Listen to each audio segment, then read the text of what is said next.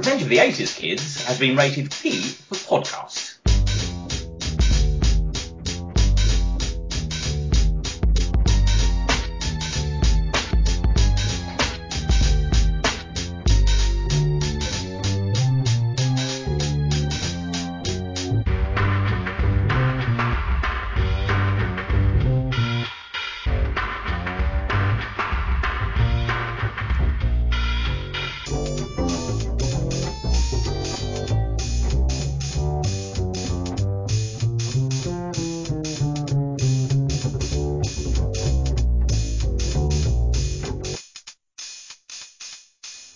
My God, Captain Solo, and he's still encased in carbonite.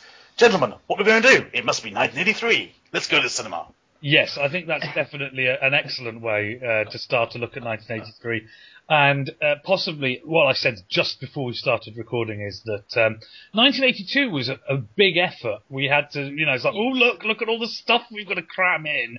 And 1984, I can assure everybody, is going to be no different. However, 1983, it has good movies in it. But then that sort of second string of movies is like, I love that movie, but I just didn't realise it was out at the same time as that because, the other thing eclipsed it. That doesn't happen as much. And also, you do have a lot of films coming out in the year which are missteps or not as well regarded or complete disasters or people having a bad day or whatever it is. So it's going to be an interesting... I think, despite the fact that it's a year that doesn't actually have a lot of releases in it, those releases that exist are interesting. Although, they're not going to be interesting enough to keep Justin around for the entire length of the show without a finger pause. Isn't that right, Justin? That's right. At some point, we need to take a break. You will get a warning. That is Justin, one of the 80s kids. Yeah, at home. Hello. At home, due to the magic of podcasting, nobody will notice a thing. Yes, we are the 80s kids. It is 1983, and apparently BMXs are a thing. I don't know why, apart from the fact that BMX Bandit, which was the debut on the screens of Nicole Kidman coming out in 1983, I don't know why I've decided to start there. I don't think I've even ever seen BMX Bandits. I think because BMX bikes were just so big in the 80s. I mean, a lot of people were riding bikes all of a sudden. I think E.T. probably helped. There's quite a bit of cycling in that. Yeah, but the cycling in E.T. definitely had a basket on the front of it. BMXs do not have baskets on them. They do have... No, I would not rescue an alien from a government with a BMX bike. That is quite true. They do have crossbar cozies, as I recall, and brightly coloured mudguards, but not baskets. It was the era, because I lived on like a... What was it? It was a kind of suburban area, and so I was able to cycle around without cars whizzing around all the time. So the whole bicycle thing in the early 80s kind of clicks for me. Yeah, I think it is a good note to start because obviously, we're film TV podcast, but it's weird. I think that the 1980s, now that I come to look at the BMX Bandits movie, the 80s was very much an era of fads. Oh, there were a lot of fads. Absolutely. You've got kind of roller skating, rollerblading. I think that's the 80s, isn't it? Late 80s, possibly. Fashions were a bit like that as well, coming and going, and ludicrous kind of... It was like Steve Davis was the greatest snooker player in the world or something like that. I think one of the things about it is that there were actual fads in the 1980s, and what we see... BMX Bandits is actually quite rare. I mean, if you look at the roster of films that came out, there aren't many films in the 1980s that are trying to cash in on a fad. Weirdly, when we come to the 90s, I've suddenly realised that most fads were killed by the fact that every time a fad, something came into fashion, people descended upon it en masse to make it into let's make a film, let's make a television programme, let's do this, let's do that. There was no Segway Bandits, so that's not like the same one. So that's, the cultural milieu. I remember the era of the BMX. And the thing about it is, they still make BMX bikes, of course, and people do still ride them, and you see stunt cyclists, but it's all a specialist niche now. But when you look at a BMX bike, it does make my head pop a bit that at 8 years of age, I could be envious of someone owning one of those. I'm like, really? Well, it's still kind of because you still have skate parks. They're hugely popular these days, as before, as it is now. Yeah, weirdly, I Kind of urban playground thing. Yeah, I can understand why skateboarders. And to my mind, I know that there are skateboarding movies, but skating is something people do as part of their personality in another film about something else. For example, at the beginning of the Buffy TV series, Xander skated quite a bit because they were trying to make him into a skater. It didn't pan out in the end, but at the beginning he had a skateboard. Marty McFly famously skateboarded, but the point of Back to the Future is not, hey, he's a skateboarder. It has some skateboarding sequences in it because it's something Marty does, but it's a character point. It's not. It's only in there so that it can have a hoverboard, isn't it? Yeah. Well, they were obviously weren't intending that straight away, but yeah, I mean, we're getting into that groove. So yeah, I mean that's the thing. Whereas obviously a film called. So am I right in saying that nobody here has seen BMX Bandits? No. I have, but I can't remember much about it because I do remember something with Nicole Kidman, and I do remember the title because it's quite memorable. But other than that, I can't remember a lot. So there we go. Not it's commenting around, really. Well, that's the thing. I mean, the point is that I've got written on the list here BMX Bandits starring Nicole Kidman, and I think that's the headline. Oh, look, this is Nicole Kidman's first film. That's kind of it.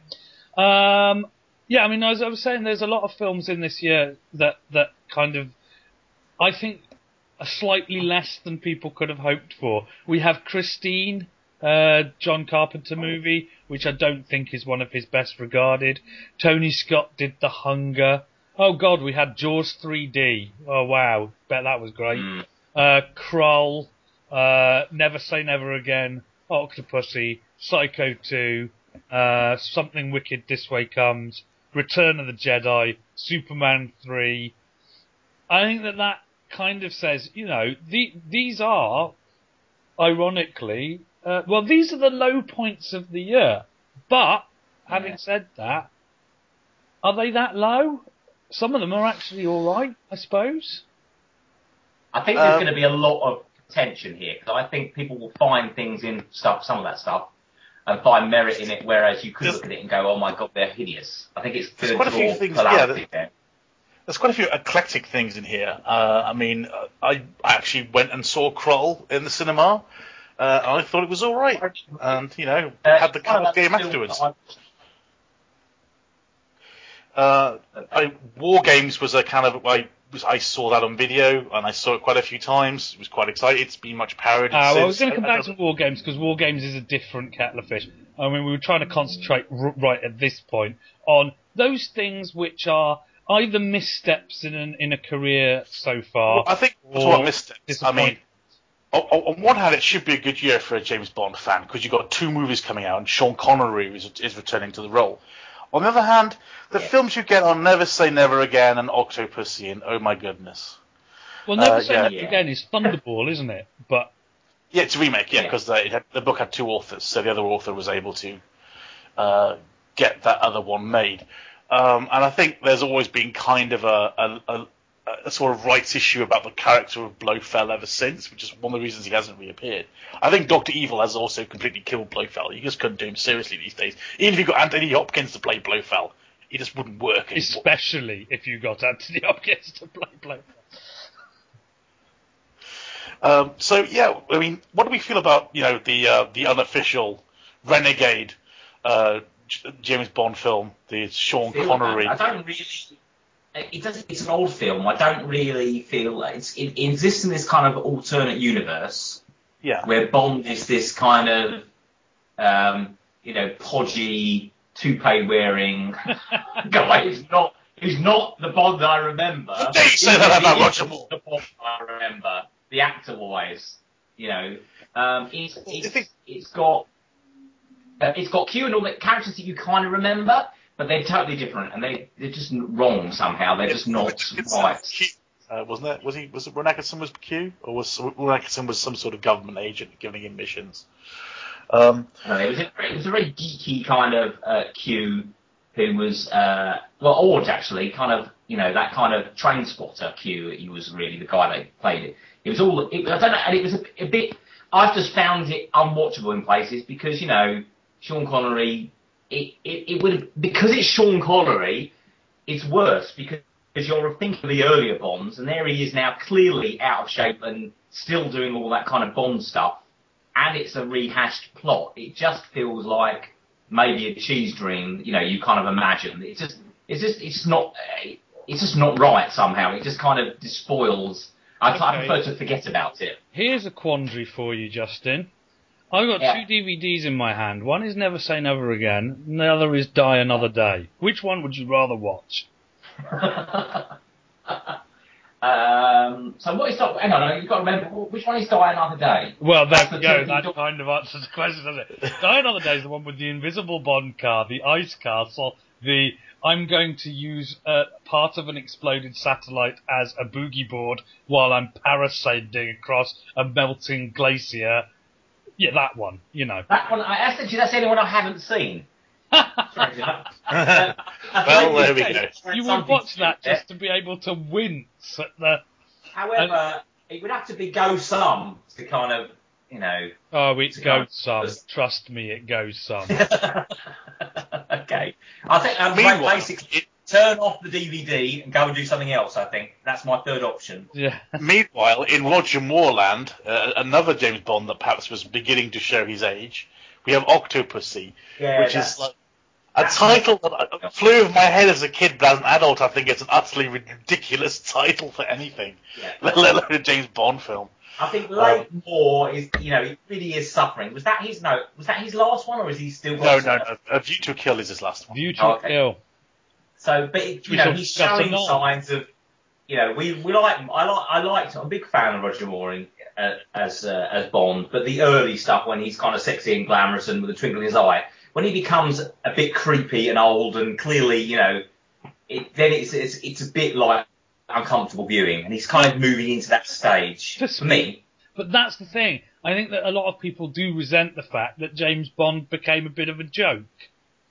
And actually, I think this is something that happens on a cycle, because you had Sean Connery terribly serious, Roger Moore came in, brought a bit more dash to it, and then became a joke. So they, as a reaction to that, Timothy Dalton, who was very, very serious. And then they were like, then it was like, it's too serious. Oh, let's bring some dashing back into it. Pierce Brosnan. Pierce Brosnan gets old. Oh, it's become a bit of a joke. Daniel Craig. I think you can only play Bond for a certain number of films before it stretches the bounds a bit. Yeah, if you're Dalton, 2. If you're Lazenby, 1. Well, they definitely should have had more, I think you can play 3 or 4 films, probably 5, probably the maximum, I think, for Bond. And because that's 15 years or so playing that role. I think that's probably about as much stretch. Any more than that, it becomes a bit ridiculous. And that's why I think, Moore suffered. And I do like Roger Moore. But I think he was just too old for the parts by those later ones. The plot of Octopussy was like 2 short stories kind of smooshed into one, as I recall. It's not great to begin with. Yes, it's not a good film. I mean, the opening was quite striking, where you have the clown crashes into someone's front room and falls over dead knife in his back. that was a fairly striking opening, I suppose. I think that many people's complaints on that, apart from the title, is that it's pretty incoherent. It's not. Really? I can't remember much about other than those little set pieces and the fact that it was in India, part of it, and that's what I can remember. I can't really remember anything to do with the plot or anything. Once again, holding up 2 DVDs. In one hand you got Octopussy, in the other one you got Quantum of Solace. Which one's the most non-understandable? Because actually, I'd probably go Quantum of Solace. Actually, I would probably. What is more non-understandable than Octopussy? Oh, more non-understandable. Yeah, Octopussy is some strange plot regarding Fabergé eggs, a renegade, a Russian general, and I think a whole load of heroin as well is thrown in, as I recall. It's a bit all over the show. You take the Fabergé eggs, I throw in the heroin. No extra charge. I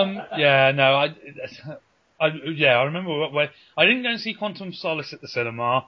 And then when I eventually did catch it, it was like, I got so far, and I was like, do you know what? I really don't understand what's going on anymore. I couldn't follow it at all. I think that is a result of the writer's strike more than anything else. Yeah, so there we go. Anyway, so I think we both say Bond. Yeah, try again, 007. While we're on this kind of bum note thing, the former red-headed stepchild of the Star Wars franchise, Return of the Jedi. Oh, Ewoks come back, all is forgiven.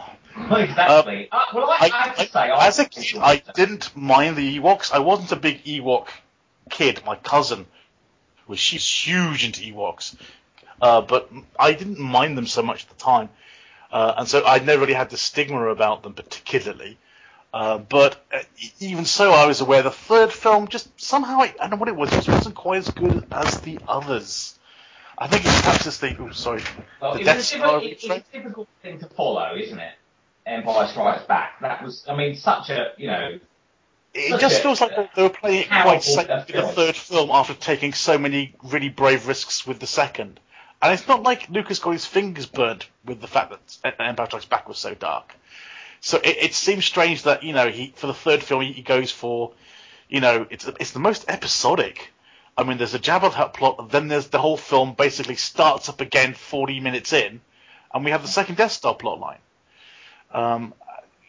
Which is a really strange way to structure your film, and it's odd that it's so kind of, there's no heroes die as a result of beating the Empire. There's no sacrifice, and Harrison Ford wanted Solo to get bumped off. He wanted to have a hero's death, and Lucas was like, no, we can't do that. We can't even kill off Lando, destroying the Death Star. And Luke facing off against Vader. Luke is never really tempted, is he? He's somewhat goaded. But basically, he was never in any serious danger of falling. It's not even really explained precisely why becoming angry would be such a bad thing. I mean, it says, once you start down the dark path. Ooh. But it's never explained about how the Emperor is going to use that to turn Luke into his servant. I mean, provoking him to the point where Luke tries to kill him, I can see how he could do that, but how is that useful for flipping him over? How can you go kill your father and take your place at my side? Well, of course he's not going to do that. You might kill his dad because he's a bit annoyed with him about a few things, but why is he going to kneel before you as a result of doing that? Anyway. Yes, it's yeah. I think I remember I was caught up in the merchandise at this time, and I think I, as a kid, was just basically excited to go and see it, excited to, all the new ships and all that kind of stuff, and that probably was more important to me than following the plot, which I would like to see again and again at Christmas and stuff. And yeah, it was definitely disappointing compared to the first two. How do you feel about the death of Darth Vader? Such an iconic kind of figure from the 70s. Well, so forgetting about the prequels, which kind of ruined that. I mean, I think I quite liked Darth Vader. And I was, I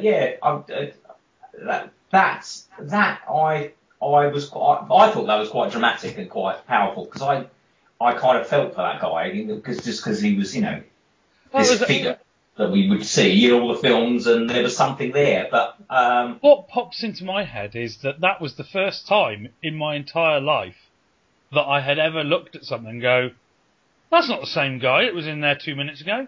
That was the first time, just outside of the film, and it was the first meta thought I can remember having about a movie when they take the helmet off, and I was like, that's not who was inside that costume a minute ago. No. At 8. Yeah. So obviously that wasn't well handled. Yeah, I think that's true. I think because he's just like an wounded old man inside.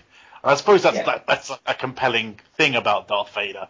But you are right. You take the mask off, and it's hard to picture him moving and talking and thinking the way we know Darth Vader does. Yes. But he obviously, tragedy of the hero. I feel a bit like we're on a journey at the moment into movie hell, because obviously you talk about Return of the Jedi, however briefly, and then Superman 3 catches your eye, and where Richard Pryor has more lines than Christopher Reeve does. I can see how a lot of people like Superman 3, but it was such a departure. I mean, it's always had comedy elements, Superman, the Christopher Reeve years. But this is the one where they just went out and out, like, let's just do funny. I mean, and so there's much more, you've got... As I understand it, Richard Donner was sacked halfway through filming Superman 2. Right. And the director that came in to take over and put a lot more comedy flair into the Superman 2. So all the comedy bits of Superman 2 are the new director, all the serious bits are Donner, and so basically, the comedy guy prevails for Superman 3. And it's... It does, however, for its faults, though, I would say, because some of it is played broadly humorous, and it does, however, have some very good sequences in it. I think the idea of Superman being corrupted and turning evil is great. Yes, the sequence where Robert Vaughn's on-screen sister is snared by the machine, and she's screaming, awful screaming, as she's turned into a robot, is absolutely terrifying as a kid. She's literally being murdered as an individual and turned into an automaton. I think there is though a thing there where it's like one of the reasons why that's quite so disturbing. If you're a kid and not just, I think if you were older, you'd be like, well, that's a bit of a mess, isn't it? Because that's not what this film is. That bit there is, whereas as a kid, you're like, whoa, where did that come from? That was a bit of a left field surprise. Everything else is fairly light. Yeah, she's a fairly rigid robot with wild hair, so she's a little absurd and impractical.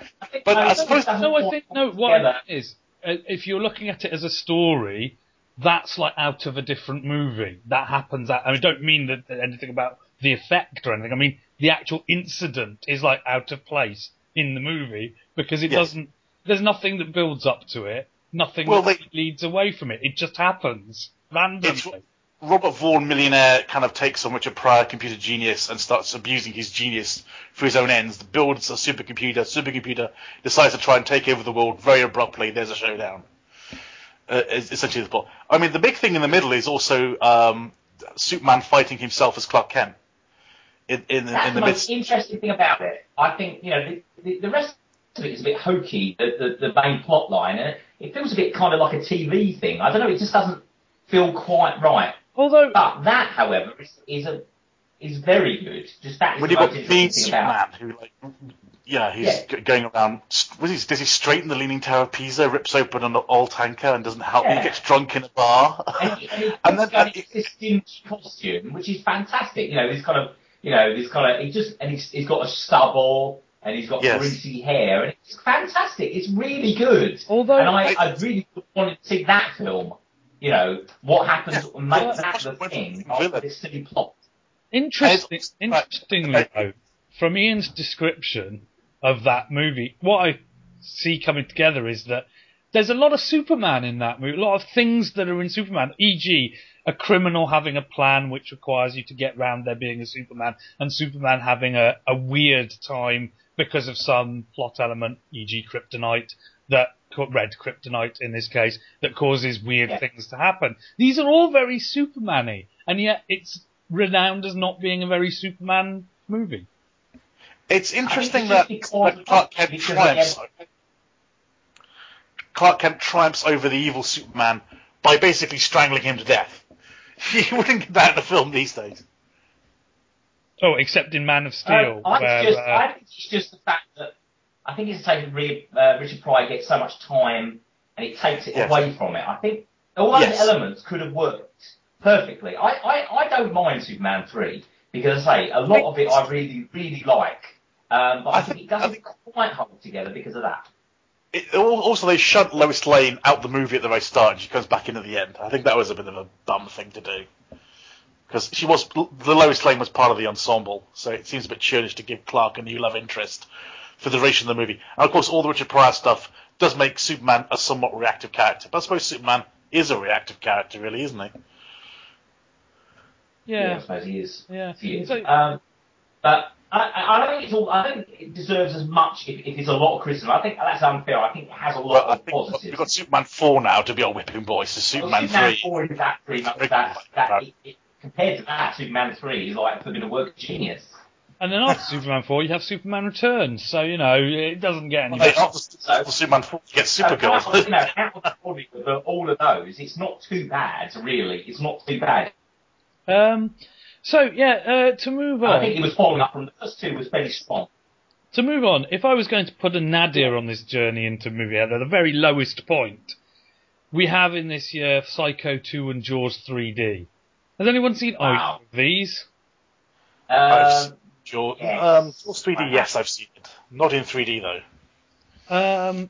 There was a bit of a 3D thing in the early 80s with the coloured glasses and Jaws. 3D Jaws have revival. It's a pretty ludicrous film. Yeah. It is pretty ludicrous. This is the one. Isn't this? Hang on, I might be getting this muddled up now. Is this the one?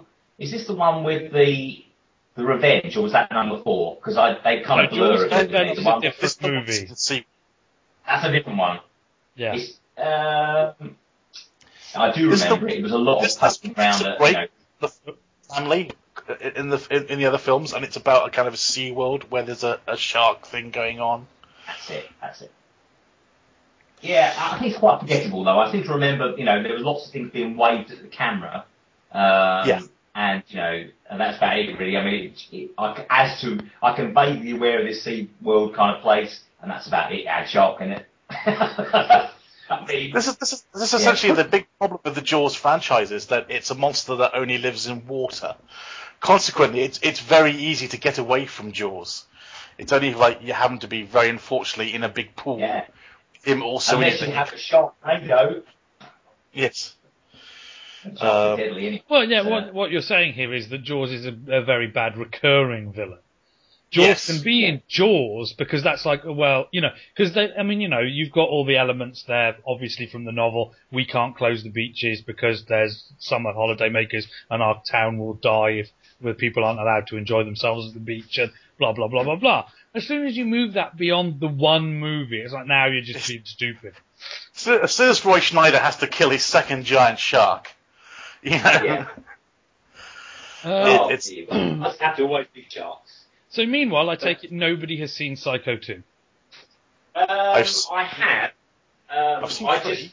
But I'll probably get those two muddled up. So I know they weren't very good. I mean, why bother really making a sequel to something that's... Oh, that's right. I remember it now.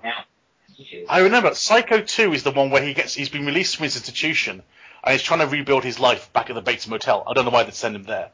And I think it's the relatives of one of his victims tries to drive him mad again. Right. I think so. It's kind of inverted. He's kind of like the guy who's being picked on and framed for what's going on. And of course, as a result of all the goings on, he has of course gone mad again. But now no one is aware of it because I just think it's that poor guy who had a bad mother who drove him mad and stabbed a few people in his hotel. And the whole town is like, give the guy a break. What's up with him? So they're completely aware that he's now completely back crazy and turning people into taxidermy. Because by the end of it... the less said about that, the better. I think, like, how can you make a sequel to Psycho? It's necessarily a film that needed to be made, and we can forget. I think most people have probably forgotten about it. It's after the fact, isn't it? It's a bizarre one. They did go on to make a Psycho 3 as well. Yes. As we claw our way out of this pit, because now we'll go on the way up. We'll hit the bottom. Now we're clawing our way out. And a good place to start at the bottom, because there's a chain of 3 movies, and I kind of saw them in the list and didn't put it together. And while we've been sitting there, I've suddenly gone, oh wow, I didn't realise that happened this year. We have Christine, Cujo, and The Dead Zone, all of which are based on properties by Stephen King. The worst of which is probably Christine. Not a golden moment in John. I think this was a problem where... Seen Christine? Has everyone seen Christine? Yes. Christine? Yeah. Well, I saw it as a teenager, so I was suitably impressed by the killer car aspect of it all at the time. Have you read the book? Who's read the book? No. Right. You told me of that. The book is pretty incoherent, to be honest, because Stephen King got to a point, I think... It's weird, he has could have had a crisis, because The Shining is fairly pulled together. Carrie is this all together. Pet Cemetery, yeah, we know what's happening. And somewhere around Christine, he got to this thing where he goes, oh, it's a ghost, no, an evil god, no, it's just one of those things that happens. He stopped being able to say, this is what's happening. And Christine, the book, has that very much. John Carpenter had a really clear idea about the Christine movie he wanted to make. Much the same way, I think, that Stanley Kubrick had a very clear idea about The Shining he wanted to make, and, Brian De Palma had a very clear idea about The Carrie he wanted to make. But John Carpenter's idea of what Christine was, not necessarily the best thing. I mean, I'm not sure it's the best property to make a movie out of in the first place.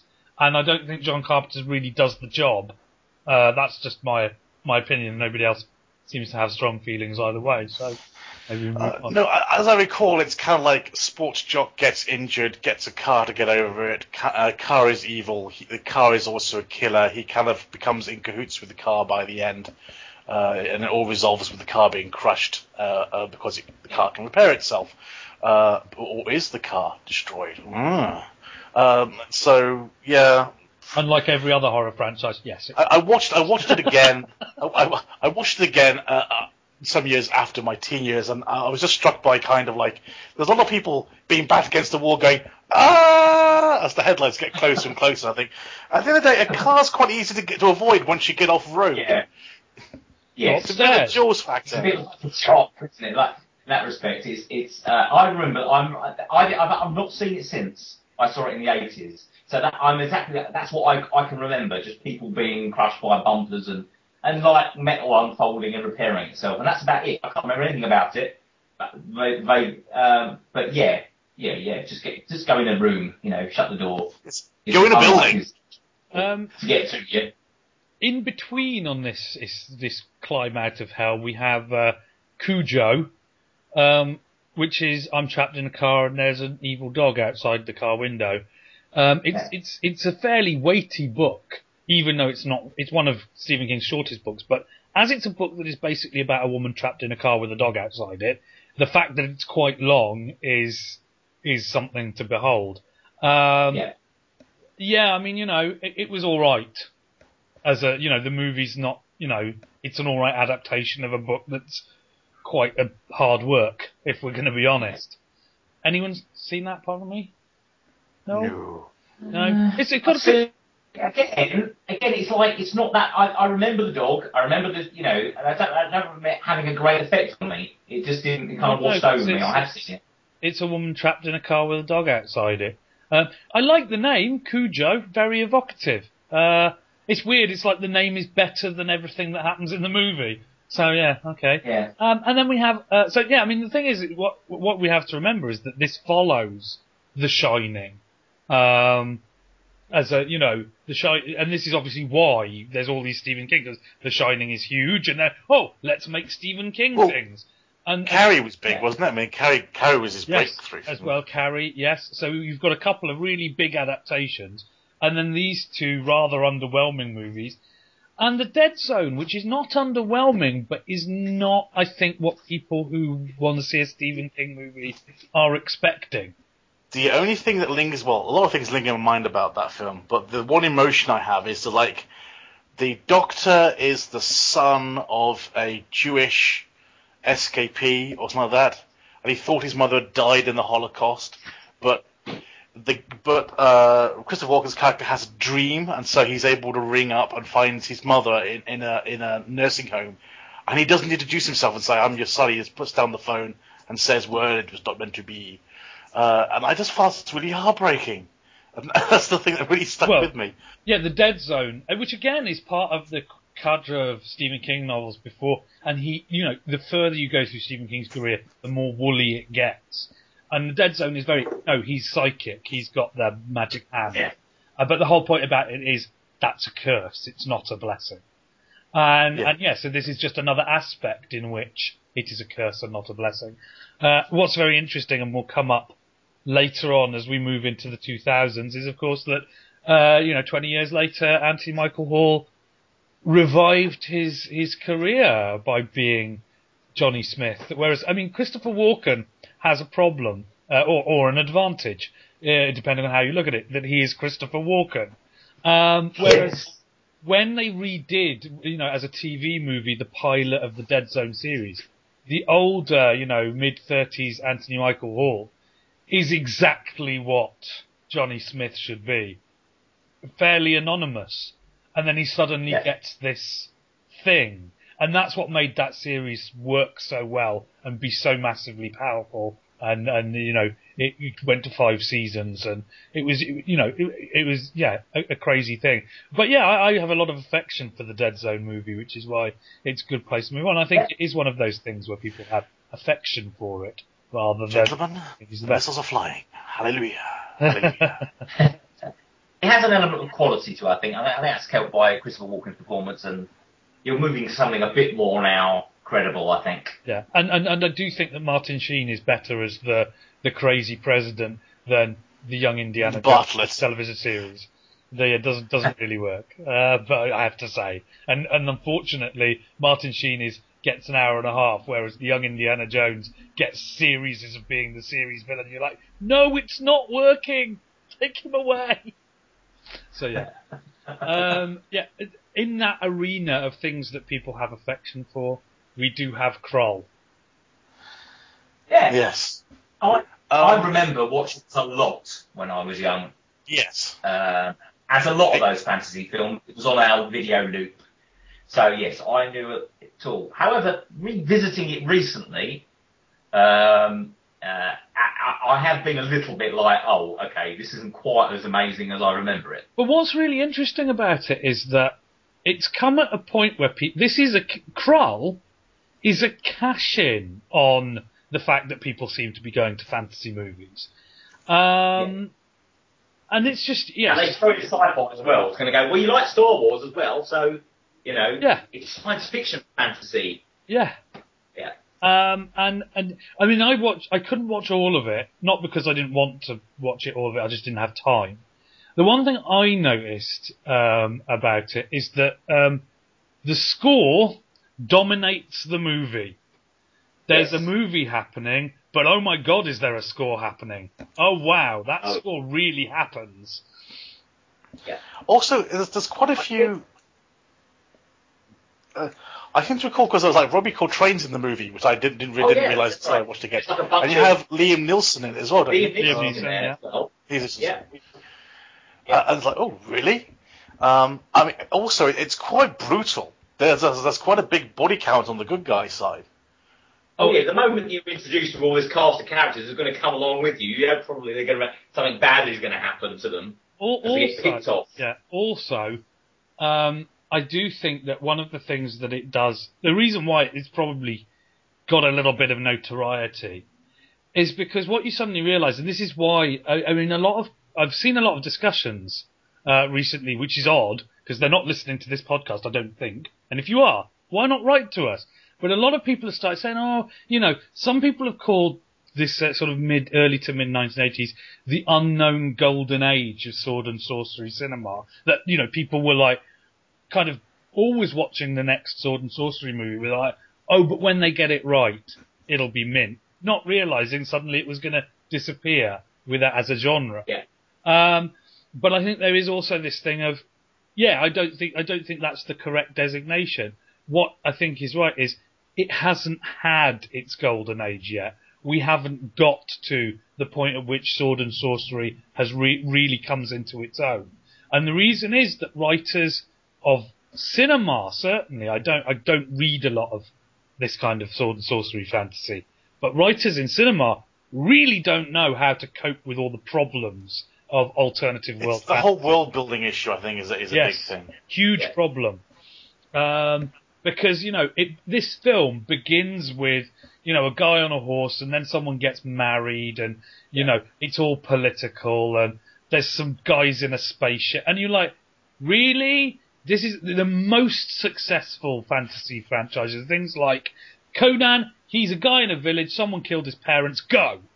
Do you know what I mean? That's it. You could just say. Whereas when you start, but for some reason they keep coming back to things like, oh well, we need to, and this is obviously something that's wrong later on with the Phantom Menace. Oh, we have to set up this faction and that faction, and in the first 5 minutes you have to know everything about the politics. All you want in a film like Krull, I mean, you keep seeing this image of the glade, they call it, the starfish with the spikes, with the blades on it.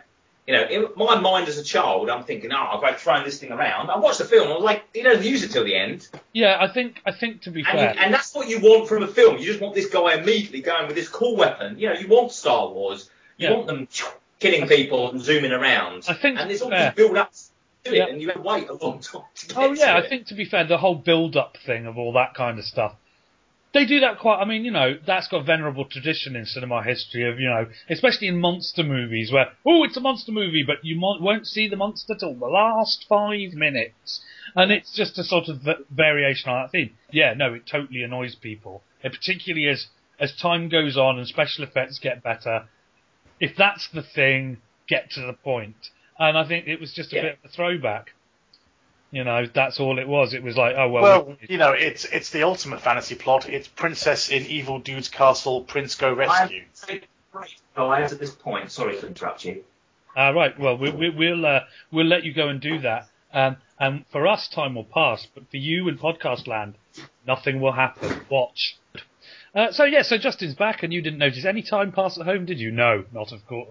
So yes, we were just on the topic of discussing Krull, and it was a year. I mean, Krull was I think a really big disappointment to many people from that perspective, as I suppose was the film adaptation of Something Wicked This Way Comes, which I have seen.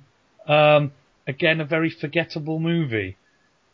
Anyone else? I'm not sure I've seen it, I'm not sure I've seen it. I can remember bits of it, and I remember it being a bit creepy with this guy in it, but I can't honestly remember anything about it. Perhaps it is just a forgettable film, and I've seen it and forgotten it. Yeah, the thing is, Something Wicked This Way Comes is a big Ray Bradbury property, and they made a big thing about it, and Ray Bradbury has a lot of fans. And then it did nothing, and it's neither here nor there. And I think I basically remember the title more than anything, because obviously it's quite distinctive, that. Sure. We've got that. We say, I mean, because there are quite a lot of squibs in this year. We were discussing Twilight Zone, the movie. That again didn't do anything. It's not, it's just whatever. In this year, there was, I mean, everything we've discussed, I think more or less, was in some way a disappointment, or. Yep. Underrated.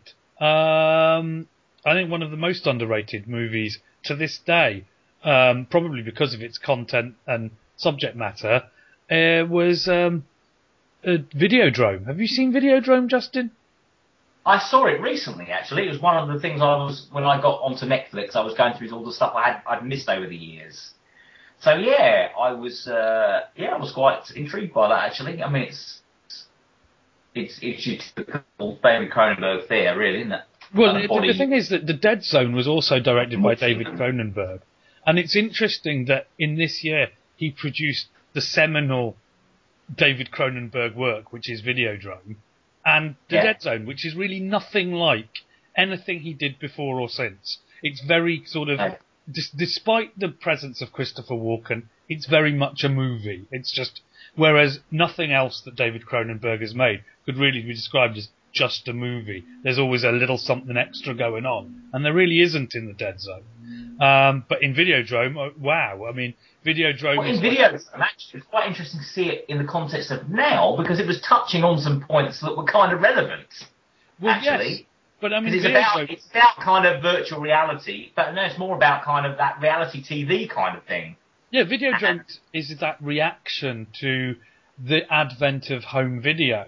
Yeah. Which is obviously, I mean, Jaws 3D, which we discussed earlier, is a reaction to, that's what, I mean, 3D comes out when the film industry feels that it's under pressure from some other part. They feel their business is going to get taken away. And in the early 80s, they felt it was going to get taken away by VHS and Betamax. and now they feel it's going to be taken away by evil pirates, and so we get gimmicks to get people to go to the cinema. Yeah. Which ultimately, I think, end up driving people away from the cinema. Ultimately. Because the other 3D property that nobody's seen, that I've seen several times, it's a television classic. It probably was big enough on video. It's also on Netflix. Space Hunter: Adventures in the Forbidden Zone. This one I know nothing about. I've not seen this, and I feel I am missing out something here. So I think I might have seen it. Again, I don't know. Some of my recollections of this films are hazy. Well, I'll describe Space Hunter: Adventures in the Forbidden Zone to you, and maybe at some point you'll go, "Oh, that film," because never was a film I think more badly titled. There was a lot of this going on in the 80s. You have a lot of films which have these kind of quasi-pulp titles, and then they're not at all pulpy, except for Indiana Jones. And this, in a way, this was more a sort of mashup of Mad Max, Blade Runner, and Star Wars. Oh, I have seen this. You know this one then, Ian. Yes, you've seen it on television. You didn't know what it was called, didn't you? I'm looking it up now, and I'm wondering Was there a tank in it? They drive round it. Basically, the plot such as it is that a spaceship of rich people, including 3 society debutantes, crashes on a planet in the Forbidden Zone that is ruled over by a cyborg warlord called Overdog, portrayed by Michael Ironside. Now, that's enough to sell the movie by itself. Michael Ironside plays a cyborg called Overdog, who rules over an entire planet, in the Star Wars tradition of entire planets with one environment, an entire planet that is like Mad Max 2. Yeah? Into this comes, I think his name is Wolf. He is the space hunter, anyway. And he's more like a sort of noirish detective Decker Blade Runner type character. He's got a spaceship that doesn't work.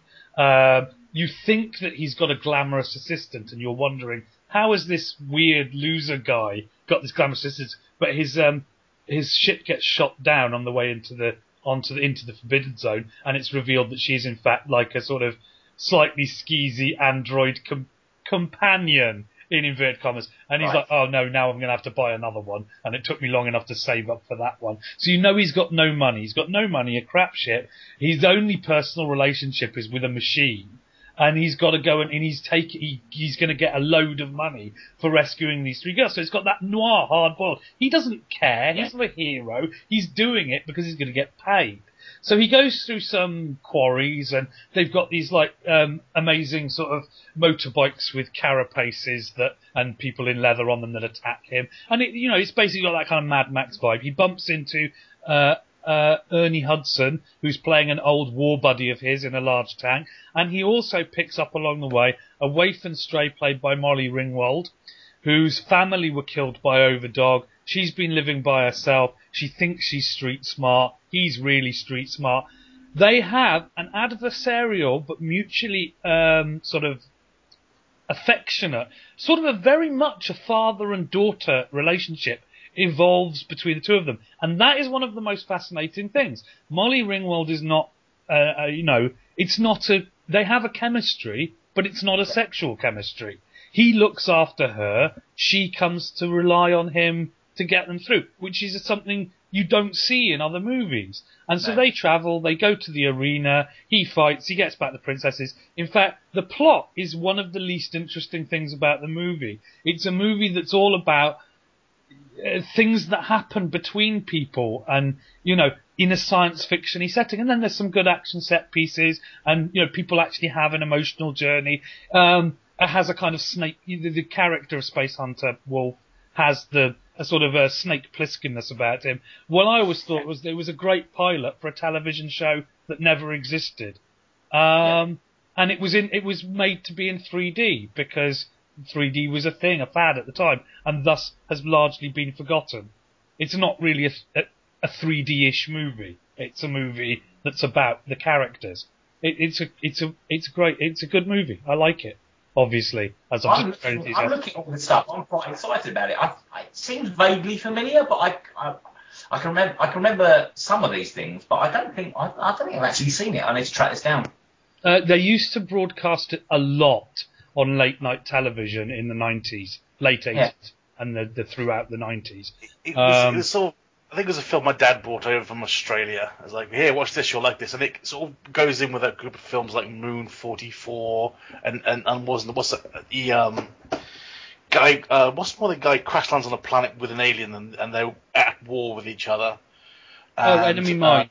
Enemy Mine. I think the problem is it has a terrible title. That's the problem. It's an awful. Bearing in mind, it just immediately puts me off. Yeah. Bearing in mind the content of the movie, the title is completely wrong because it's not if it had a title like Escape from New York or something like that was, a bit more lurid or garish as opposed to trying to be all Robbie Rocket Pants, I think it would have got a lot further. I think if it hadn't been in 3D, it would have got a lot further. It was completely mishandled and thus has been forgotten. Also, it's Space Hunter. It's such a meaningless name. Like, I hunt space. I think of a spaceship. Look, there's space. Box it up quick, everybody. Good idea, was it? Space Hunter, we'll take your stuff and put it in a garage. It's a lot name, definitely something that I'm honoured to be able to point you in the direction of watching it at your leisure. It looks fun. I think I'm going to enjoy this. We've got Space Hunter, and of course War Games is I think that yes. I'm not sure that War Games and Blue Thunder came out this year. Whispers of, techno-fear was going to become a thing, and these were the first films I would say that dealt with that techno-fear in anything approaching a sort of realistic way. I mean, obviously there is fantasy elements. This the thing about War Games. It's actually quite, for the time, it's very authentic in how computers work. About talking over, communicating over the phone and things like that. We're discussing What's that. hilarious about it is that I think at the time, is that people were like, sorry, you can put your phone in a little thing and then it'll talk to a computer that's in the next state. As if science fiction. What's this thing on internet? Do you know what I mean? But it's like you're saying, apart from the fact there is a sentient computer involved in this, aside from that, it's like it's reasonably believable.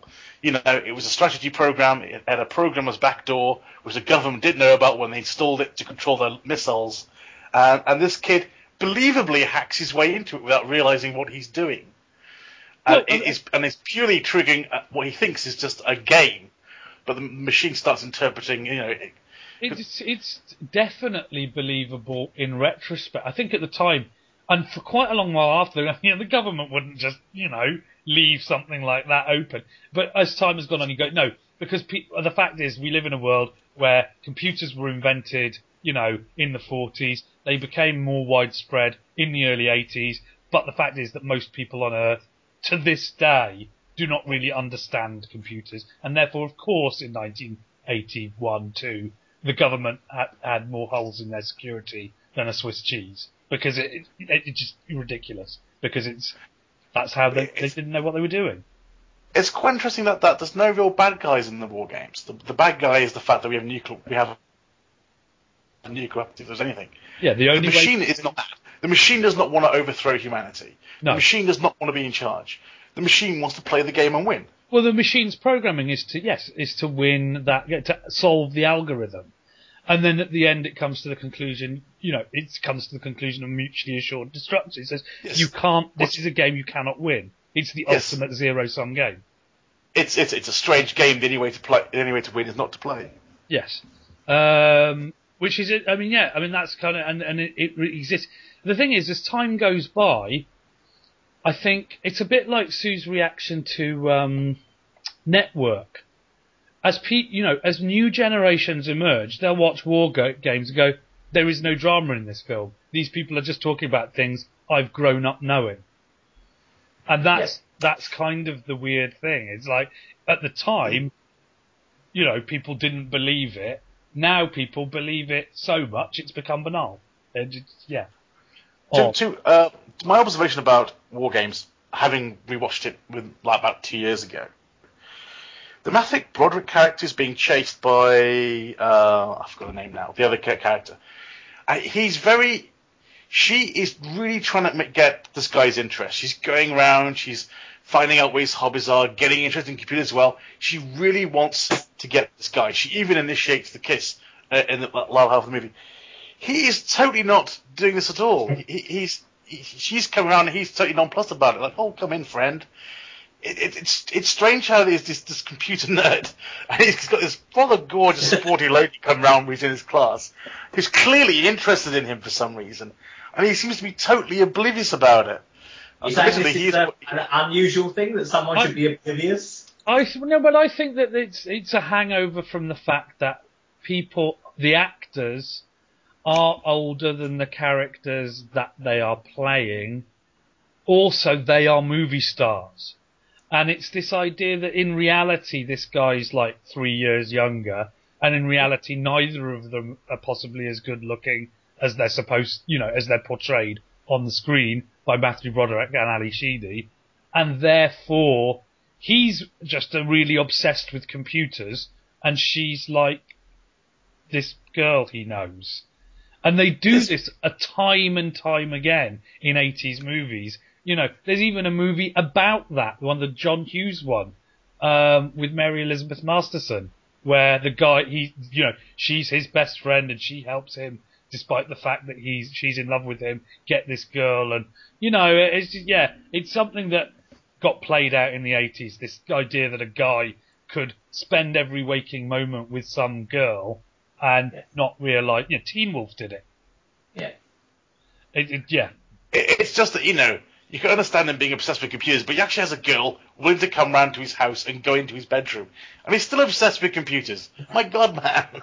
But no, well, I think I don't know, but I think it was a time when people acknowledged that there are all sorts of people in the world. And I knew a guy when I was in the, about that age, 14, 15. He was well into cars. He was really he had a model of every car, and he had them in his room on shelves, arranged via maker and year, and he was he knew everything about makes and models of cars. It didn't have to be sports cars; it could be any car. And honestly, if a woman had come onto him, he wouldn't have known what to do. He would have just thought it was weird because he was that into cars. And movies don't portray those people. They don't portray something, and this is an attempt to do that, and particularly not anymore. Now everybody's got to be looking out for a relationship everywhere they go, and I think that in reality, people don't sometimes. They're not. They've got another interest. I don't mean it's so much as the criticism, man. It's amazing how blinkered he was. And when he gets into trouble later in the movie, he rings her up, and she gets on a coach and goes out to see him and gets some money for him to go travel somewhere. It's just like, whoa, dude, you are like blind. Just saying. Yeah, really saying. Well, anyway, I think people are in real life as well. It's believable. I think I agree with Leo. It's believable. There are people like that. I know people like that. And people who do all sorts of things. And I think what people say when they say, well, did you not realise that person X, male or female, was following you around, was spending all this money, was doing all this. And it is, when it's a man following a woman around, when the woman turns around and says, well, I thought that's just what he wanted to do. You're like, really? Did you? But you believe it. But if it's the other way around, where a man goes, I just thought that's what she wanted to do. Again, it's that thing. So I think that movies could probably do with a bit more of that.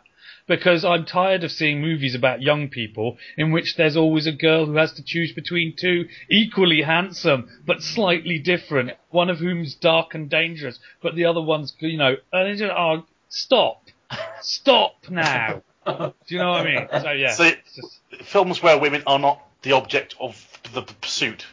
Well, no, they're not the thing being chased. These days, women are not the object of the pursuit.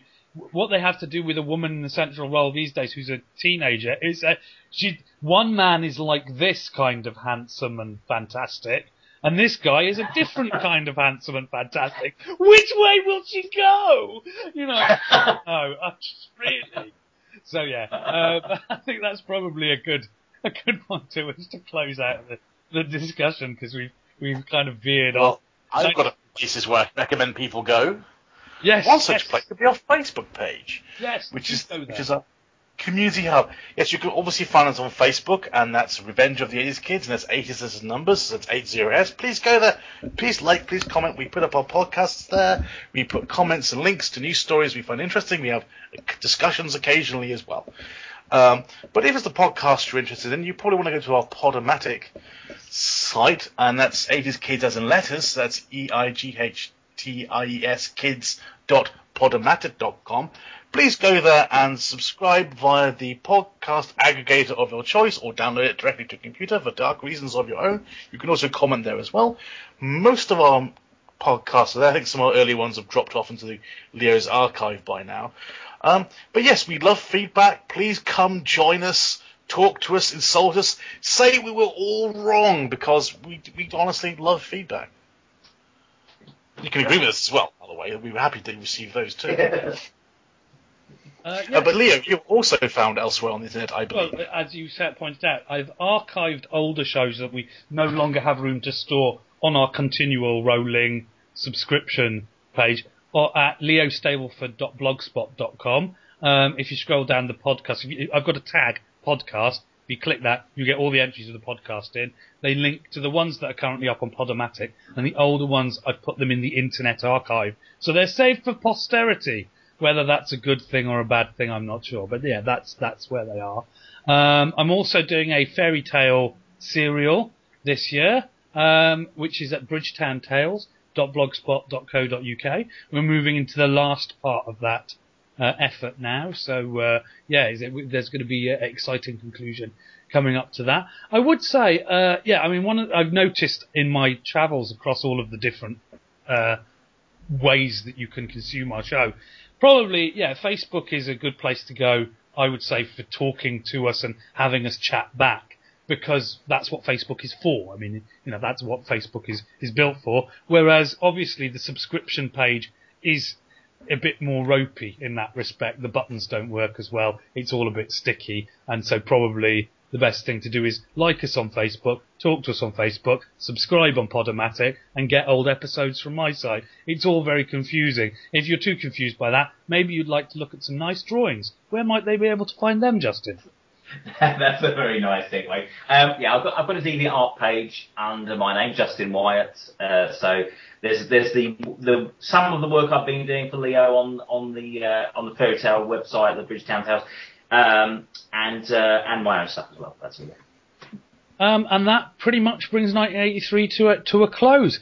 I mean, my abiding impression of the whole thing is that it was a year of disappointments, and those things that are liked still or held in regard are done so with a kind of like, well, it wasn't as bad as it could have been kind of way, with the exception of Space Hunter, which is, of course, one of the best movies ever made. In 1983. Set the bar real low there. Until the better than Superman 3. You heard it here first.